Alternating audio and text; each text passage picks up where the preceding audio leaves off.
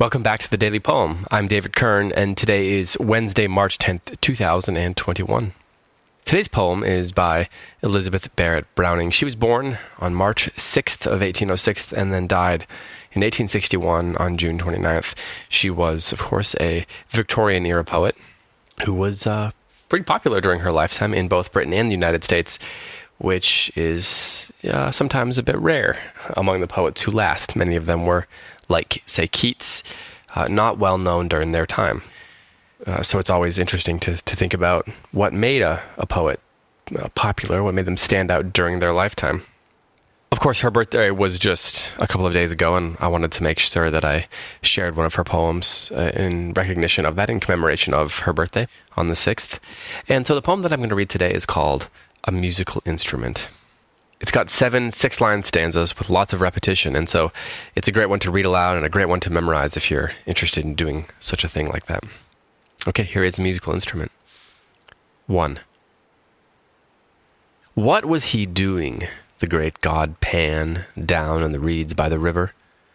Spreading ruin and scattering ban, splashing and paddling with hooves of a goat, and breaking the golden lilies afloat with the dragonfly on the river. 2. He tore out a reed, the great god Pan, from the deep, cool bed of the river. The limpid water turbidly ran, and the broken lilies a-dying lay, and the dragonfly had fled away ere he brought it out of the river. 3. High on the shore sat the great god Pan, while turbidly flowed the river, and hacked and hewed, as a great god can, with his hard, bleak steel at the patient reed, till there was not a sign of a leaf, indeed, to prove it fresh from the river. 4. He cut it short, did the great god Pan. How tall it stood in the river. Then drew the pith, like the heart of a man, steadily from the outside ring, and notched the poor, dry, empty thing in holes, as he sate by the river. 5. This is the way, laughed the great god Pan, laughed while he sat by the river, the only way, since gods began to make sweet music they could succeed. Then, dropping his mouth to a hole in the reed, he blew in power by the river. 6. Sweet, sweet, sweet, O Pan, piercing sweet by the river, blinding sweet, O great god Pan, the sun on the hill forgot to die, and the lilies revived, and the dragonfly came back to dream on the river. 7. Yet half a beast is the great god Pan, to laugh as he sits by the river, making a poet out of a man. The true gods sigh for the cost and pain, for the reed which grows never more again, as a reed with the reeds in the river. When I read this poem, especially when I hear it out loud, I think a lot of Edgar Allan Poe, the way his cadences were, the way he used repetitions. Of course, similar eras and similar inspirations, one would assume. Of course, maybe with the poem like this, there's a little bit of background that might be helpful.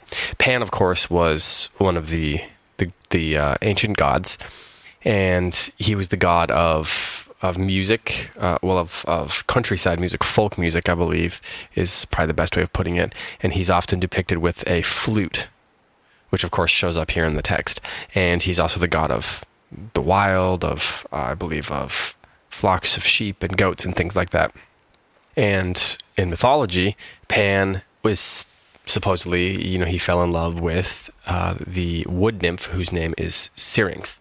She attempted to escape from him, and then her sisters, the other nymphs, turned her into a reed in order to save her from him.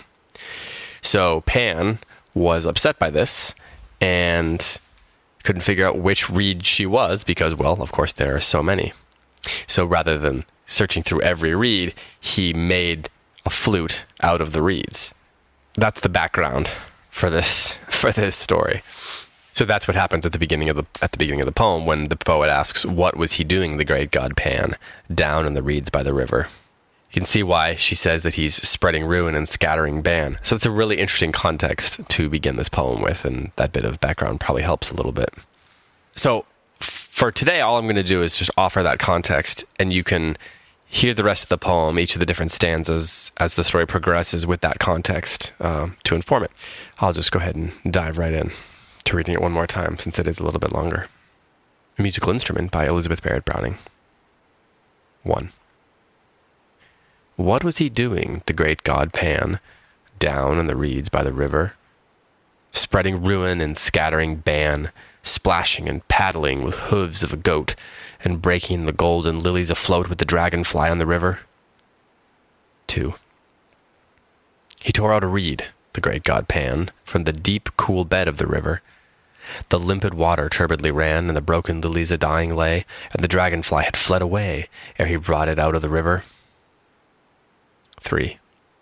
High on the shore sat the great god Pan, while turbidly flowed the river, and hacked and hewed as a great god can, with his hard, bleak steel at the patient reed, till there was not a sign of the leaf indeed to prove it fresh from the river.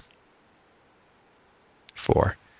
He cut it short, did the great god Pan, how tall it stood in the river, then drew the pith, like the heart of a man, steadily from the outside ring, and notched the poor, dry, empty thing in holes, as he sat by the river. 5. This is the way, laughed the great god Pan, laughed while he sat by the river, the only way since gods began to make sweet music they could succeed. Then, dropping his mouth to a hole in the reed, he blew in power by the river. 6. Sweet, sweet, sweet, O Pan, piercing sweet by the river, blinding sweet, O great god Pan. The sun on the hill forgot to die, and the lilies revived, and the dragonfly came back to dream on the river. 7. Yet half a beast is the great god Pan, to laugh as he sits by the river, making a poet out of a man.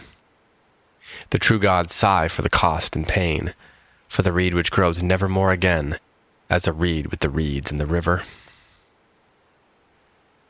This has been the Daily Poem. Thank you so much for listening, and be back tomorrow with another poem for you.